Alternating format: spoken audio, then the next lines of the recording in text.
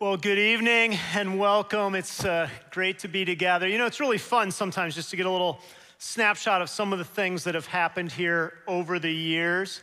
And obviously, when you see a video like that, you're just getting a few of the highlights. And I really believe that the best days of Orchard Hill are still in front of us, that what can be and what will be will ultimately be even stronger in terms of reaching people than what has been in the past. And so we're so thankful that so many of you have been a part of Orchard Hill for so long and have helped to make it what it is. And as you heard, we're asking for a few people to make a change to either 8:15 or Saturday night. Obviously, if you're here on Saturday night, you're good. But the 8:15, the pancake breakfast is pure bribery, unapologetic. Come, get pancakes, go to the early service in order to make that all work. Hey, one other thing. Tonight, when we sang, we did 3 songs. I don't know if you noticed, but 2 of those songs are original Orchard Hill songs. One by David Bowens, one by Susan Randall. And that's just kind of a fun thing that's happening here right now, as well as our worship team is in many ways cultivating a voice that is uniquely Orchard Hill by writing some of their own music. And so I'm really just excited about what that means.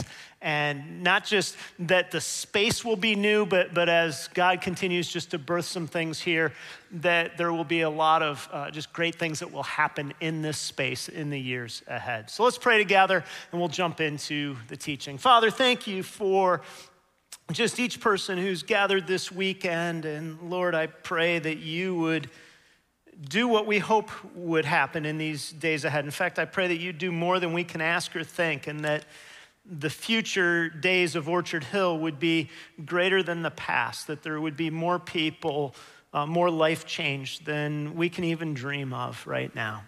And Father, as we're gathered today, I pray that you would speak to each of us, that my words would reflect your word in content and in tone and in emphasis. And we pray this in Jesus' name. Amen.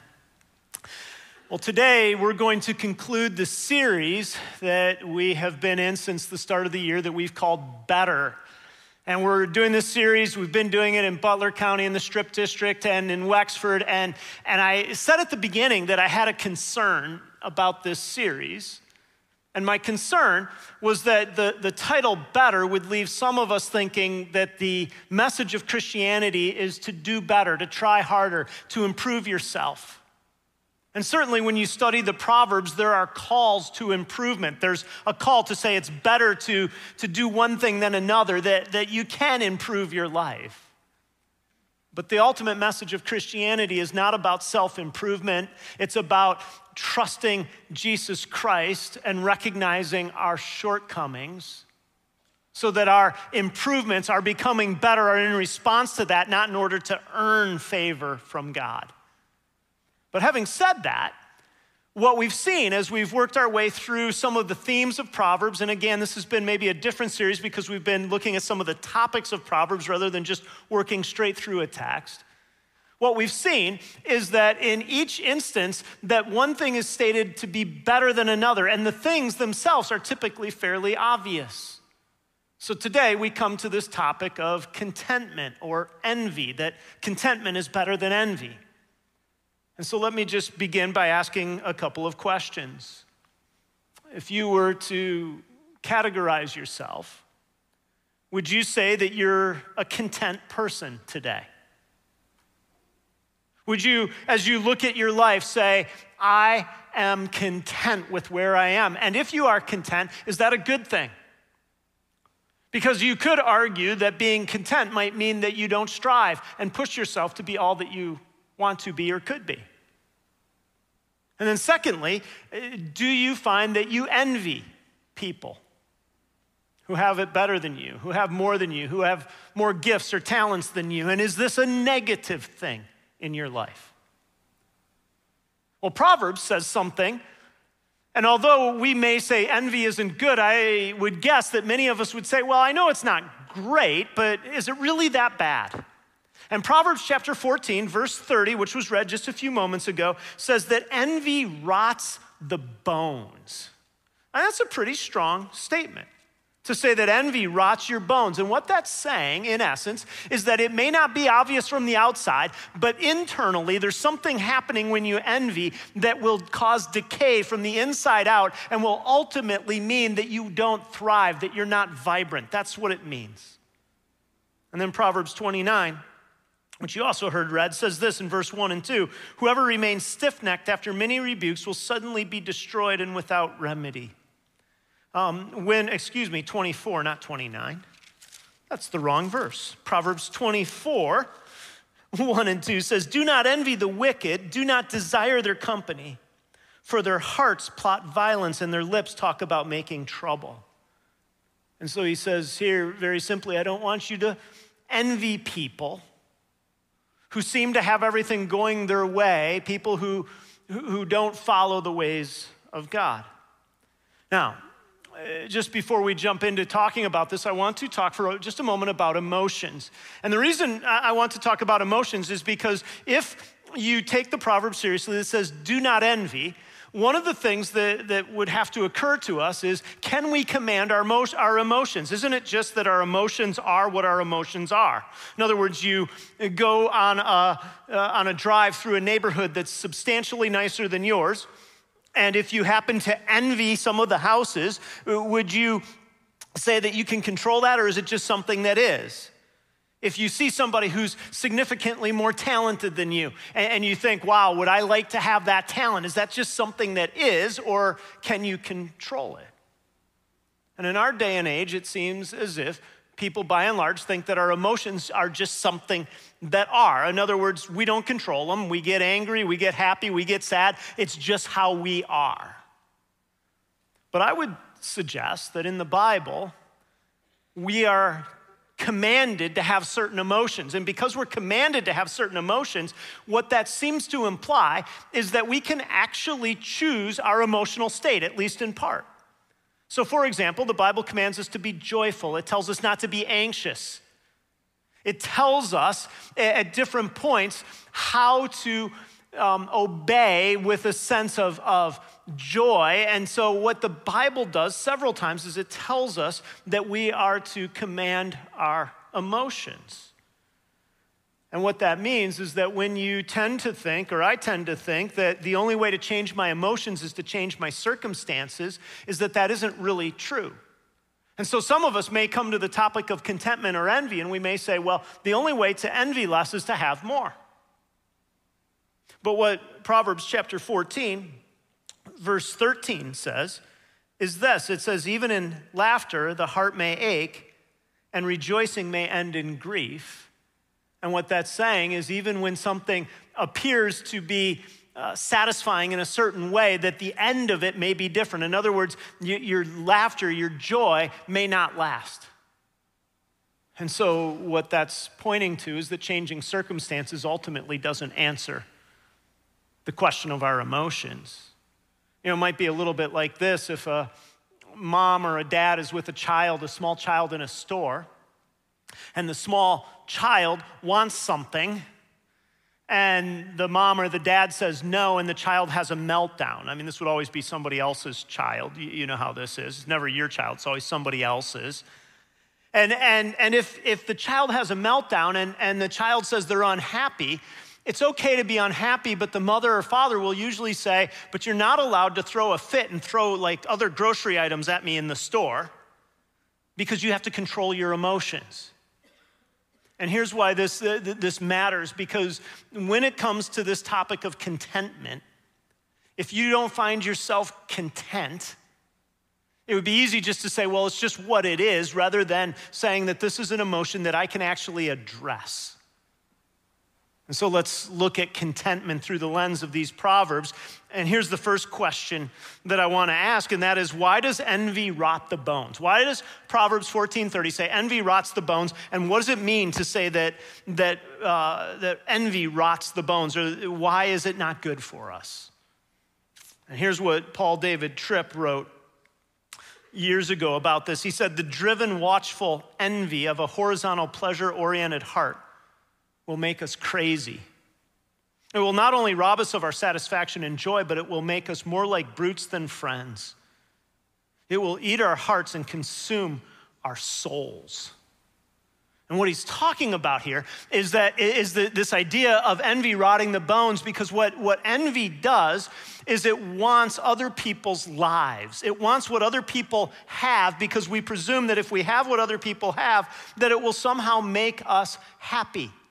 And when that's our assumption, what happens is we end up becoming dissatisfied with our own lives. Maybe you've heard this phrase, but I've heard this, and that is that comparison is the thief of joy. The more times that you compare yourself to somebody else, it tends to rob us of joy. I remember seeing this in action years ago when my oldest son, Drew, was probably about 2 or 3 years old. We went to a birthday party, and if you've ever taken little kids to a birthday party, it's always a bit of a roll of the dice in terms of how it will go, because you load these kids up with sugar and presents and all of these things, and then you wonder why they have meltdowns.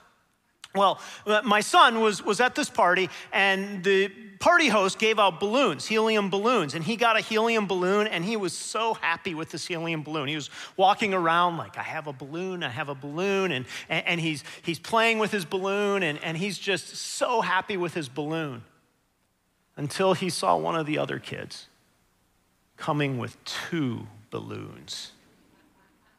And you could see his little face just go from contentment to, I want 2 balloons because 1 is not enough. Now, that's a really simple illustration of a 2-year-old, but here's what happens. We get older and we may get more sophisticated. We may not point and say, I want 2 balloons, but what happens is we become dissatisfied with the balloon that we have because somebody else has 2, and we think my life would be better if I had 2. When before that, we were perfectly happy with 1. That's what envy does. And that's why it rots the bones. But not only that, envy resents other people's lives. It doesn't just want other people's lives, it resents other people's lives. In Psalm 73, which also deals with the subject of envy, we see this in verse 3. It says, for I envied the arrogant when I saw the prosperity of the wicked. They have no struggles. Their bodies are healthy and strong. They are free from the common human burdens. They are not plagued by human ills. And what was happening here is the psalmist was looking around at other people's lives and was saying, they have success, and I resent the success that they have. They don't have the physical trials or the trials that I have, and we resent it, or they have better physical prowess than I have, and I resent it. And whenever we find ourselves in a place of resentment, what happens again is it starts to put us into a place where our lives, the lives that we live and can be content with, all of a sudden we don't feel very content. Cornelius Plantinga writes about this, and he says it this way: what the envier wants is not, first of all, what another has. What an envier wants is for another not to have it. To covet is to want somebody else's goods so strongly that you're tempted to steal it. To envy is to resent somebody else's goods so much that you're tempted to destroy it. The coveter has empty hands and wants to fill them with somebody else's goods. The envier has empty hands, therefore wants to empty the hands of the envied. Envied, moreover, carries overtones of personal resentment. An envier resents not only somebody else's blessings, but also the one who has been blessed. You see what happens if you allow envy to have place in your life? If I allow envy to have place in my life, is sooner or later I won't be able to enjoy other people's success, and I will secretly maybe want them to experience some kind of a misfortune so that I feel better about where I'm at. This is one of those things that we rarely admit because it's so ugly. But this is where envy leads us. And then envy ultimately becomes happy at other people's unhappiness. And it's really the opposite of what the Bible calls us to do. In Romans 12:5, we're told that we're all of one body. And we're told in another place in the New Testament to rejoice with those who rejoice and mourn with those who mourn. But what happens when we envy is we rejoice when somebody else mourns, and we mourn when somebody else rejoices. Because we want something for ourselves. Now, it's easy to pick on people who have a lot, but this illustration just works here. I don't know if you've followed professional sports contracts ever, but I always find it amazing how somebody who's paid millions of dollars to play a game and is perfectly content with their contract 1 year, a year later will say that my contract's no good, even though they're making millions of dollars, because now somebody else has a bigger contract and they feel devalued or disrespected because they're no longer the highest paid or among the highest paid in their profession. Now, to a certain degree, I get it. They're saying this is a sign of respect, but to another degree, what they're doing is they're saying, I can't be happy making millions of dollars playing a game that I love because somebody else is making a little bit more than me. You see, what envy does is it rots the bones because it makes us unable to be happy or content with what we have, and it makes us resent what other people have, and it makes us unhappy when other people succeed, and it makes us happy at other people's unhappiness. So here's another question. How do we know if we envy? Well, again, Proverbs 24 says this, do not envy the wicked, do not desire their company, for their hearts plot violence and their lips talk about making trouble. And what this shows us ultimately is that there's a lack of contentment and there's a willingness to compromise. So certainly we can talk about this unhappiness that we just talked about in general. Sometimes unhappiness, though, shows itself more as restlessness than unhappiness, meaning there's a constant sense of saying, I want something different. So if you find yourself in a place where you're constantly saying, I need something, I need to go on a trip, I need to buy something, I need a new role, a new job, I need a new spouse, I need a new house, I need something different than what I have, what that is it is restlessness caused by an inner world of envy. And then I would add that there's a critical spirit that's part of this.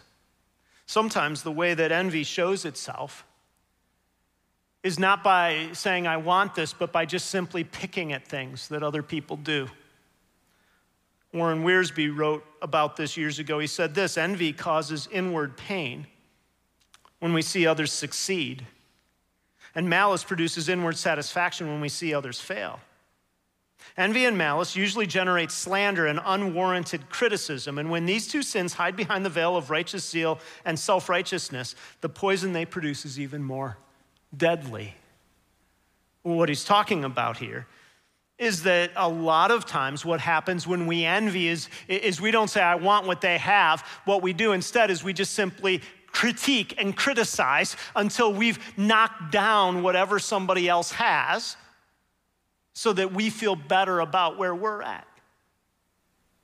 And this is one of those things that when this happens, you don't even a lot of times realize it's happening, and what I'm suggesting is follow the things that you're critical of in others, and what you may find is that you're actually envious or lacking contentment in your own life, and that's why you're so critical.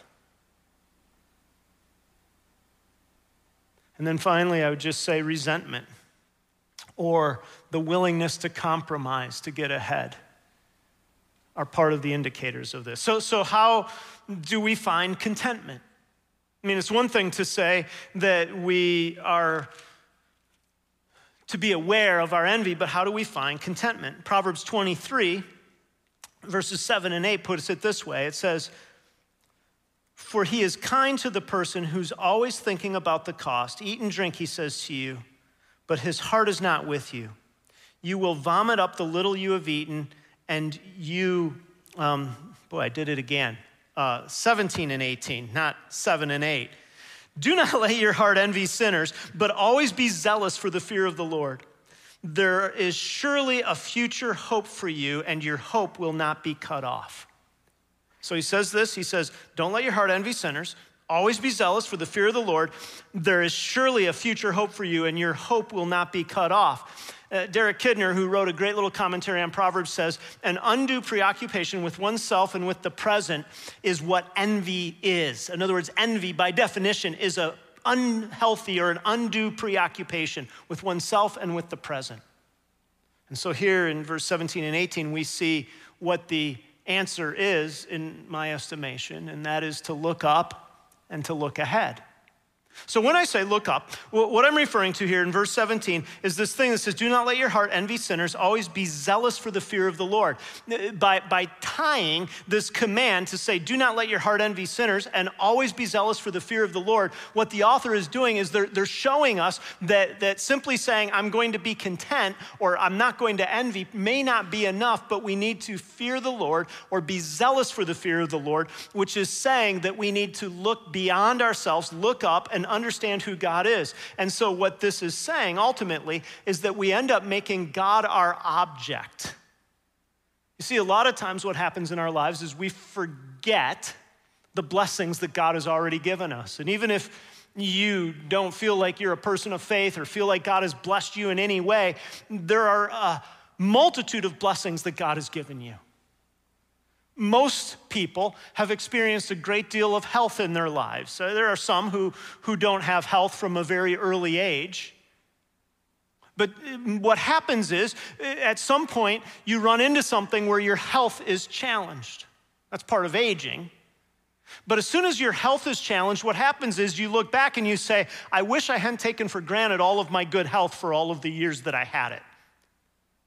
And what that is it's forgetting some of the blessings that God has already given us. And what happens when we don't live with a sense of the fear of the Lord or an understanding that God is the giver of good things is we start to say, I don't have as many good things as I wish I had because we're not seeing the blessings or the good things that God has already given us.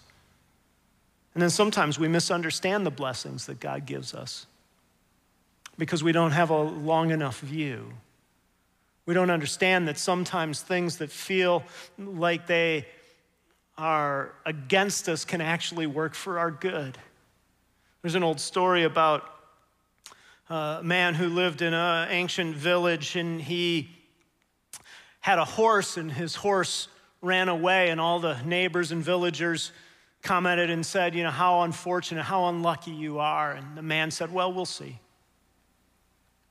A few days later, the horse came back and brought with him some other horses that were running with him that he had found and came back into the pen. And all of a sudden, he had 3 horses where he had had none. And all of his neighbors gathered and said, how fortunate, how lucky you are. And the man said, well, we'll see.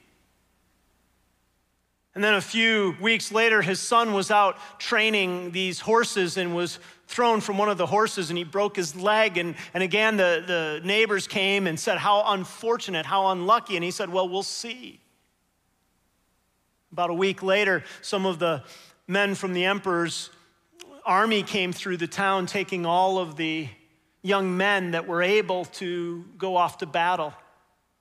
And again, the neighbors gathered because his son couldn't go because of the broken leg and said, how fortunate. And the man said, we'll see. And the point of that, although it's not a biblical tale, the point of that is to say that sometimes the healthiest perspective is to say, if I look up, God is working behind the scenes in ways that I can't understand. So sometimes when I'm not content or when I'm envious, what I need to do is I need to be able to say that there's a God who I fear, who's in charge of some of the not just some, but the details of my life in such a way that even when it doesn't seem like it, God may be working for my very good. But without that, what happens is I start to say, well, I know what's best. And if it doesn't happen the way that I think it should happen, then God has let me down and I need God to do something in my life. But what happens when we look up is we are able to look and to say that God is the object and the God who sent Jesus to die on the cross is worthy of my trust in an ultimate sense. Therefore, he can be worthy of my trust in the day-to-day details of my life. And if you don't have what you want right now, what you think you need, the real question is, can you trust God? Can you trust God? I remember years ago just taking our kids on a vacation. And as we were driving to the location, our kids were at the ages where they were squirrely, and they started to complain about being in the car for all the time that we were on the vacation. And I remember continuing to say to them, listen, just hang in there. It will be worth it. When we get there, it will be worth it.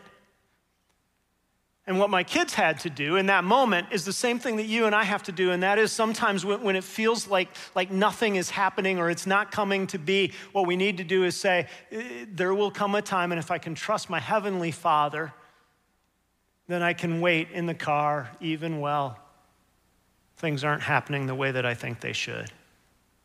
So we need to look up, but I think we also need to look ahead, and this is verse 18. For there is surely a future hope for you, and a hope that will not be cut off. And what that's referring to is this idea of saying, I will look ahead, God will work, God will bring about change. Again, in Psalm 73, that talks about envy, verse 13 says, surely in vain I have kept my heart pure, I have washed my hands in innocence. Here's the juxtaposition. In Psalm 73, the psalmist says, why have I done right? Because what good is it? But in Proverbs, we hear the reassuring words that say that change will come, that God will work, that God will bring about what we need. So what we need to do is just resolve to be patient, to not play games to get ahead, and to say, I can trust that God is at work even if it doesn't seem like it right now. In Proverbs 22, verse 29, it says this, do you see someone skilled in their work? They will serve before kings. They will not serve before officials of low rank. And what that is pointing to is it's saying that if you're somebody who says, I can do more than I'm currently being asked to do, I have skills that haven't been utilized yet, I've been underutilized, it says don't resent the obscurity that you have today, because if you're skilled in your work and you don't play games, it says that there will come a time when it will be recognized. And so sometimes what we need to do is look ahead and say, God is still at work. Now, coveting, envy, is actually one of the 10 commandments. Exodus 20:17 says, do not covet. And if you're here today and you're hearing this and you say, well, okay, is it really that big a deal to want something I don't have, to envy something? There are probably few commands in the Bible that are as hard to keep as this command. In fact, when I was talking just a few moments ago about how do you know if you envy, I was going to start by saying, well, if you're an American, you envy. If you're a human, you probably envy. Because it's hard not to look at how other people have things and say, I wish I had that, I want that. And by definition, in a sense, that's envy. And here's what envy helps us to see. And that is, it helps us to see how desperately we need a Savior. Yes, if you continue to let envy go unchecked in your life, it will rot your bones. It will destroy your real happiness. So contentment is something that you can choose to do by saying, I look up, I look ahead, and I can look up and look ahead because I know what Jesus has done. Therefore, I know God's heart for me, so I can trust it in the present. But it also tells us how desperately we need a substitute, a Savior. Because envy reminds us that our heart is not right and not set to the right things unless God does a work in it. And therefore, we need to have Jesus Christ as our Savior, and He's the one who fulfills our desire. He fulfills the law and gives us what we ultimately need and want. But He does fulfill the law by going to the cross as a perfect sacrifice on your behalf and on mine. And when we get that, when we understand that, then what happens when we come to envy is we can look at it and we can say, even when I find myself starting to want things, I can look back and say, because of what Jesus has done, I can look up and look ahead and say, I know that He's worthy of my trust, even in the places where I find myself wanting something different. You know, I don't know what is your area of envy.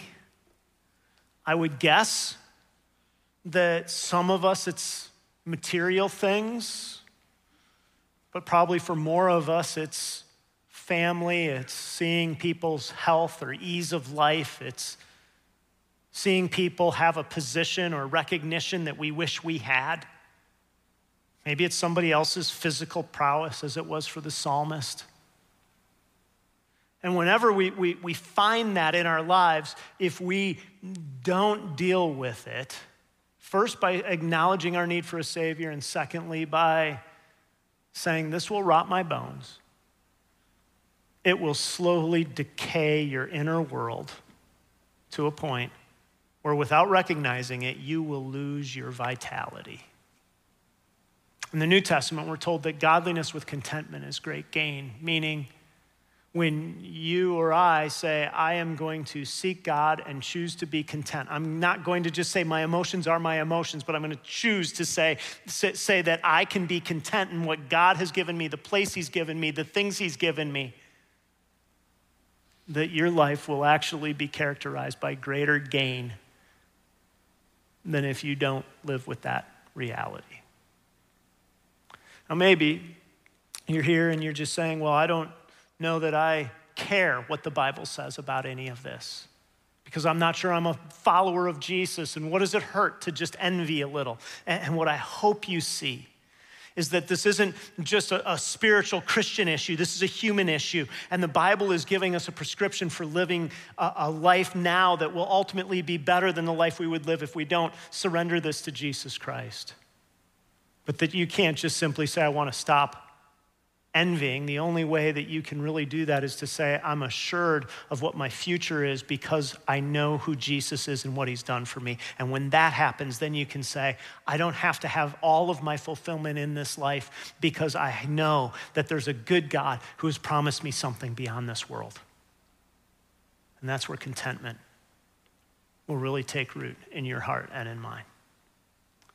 Father, thank you for just how clearly your word speaks to the situations and the places that we find ourselves day after day. And God, I pray for myself and for each person who's part of Orchard Hill this weekend in Butler County, in the Strip District, Wexford, and the chapel, online, listening maybe in another part of the country or world. And God, I pray that you would help us to recognize envy, but more than that, to see your goodness toward us and learn to be content so that we don't have our bones rotted because of our own envious hearts. And we pray this in Jesus' name. Amen. Thanks for being here. Have a great week.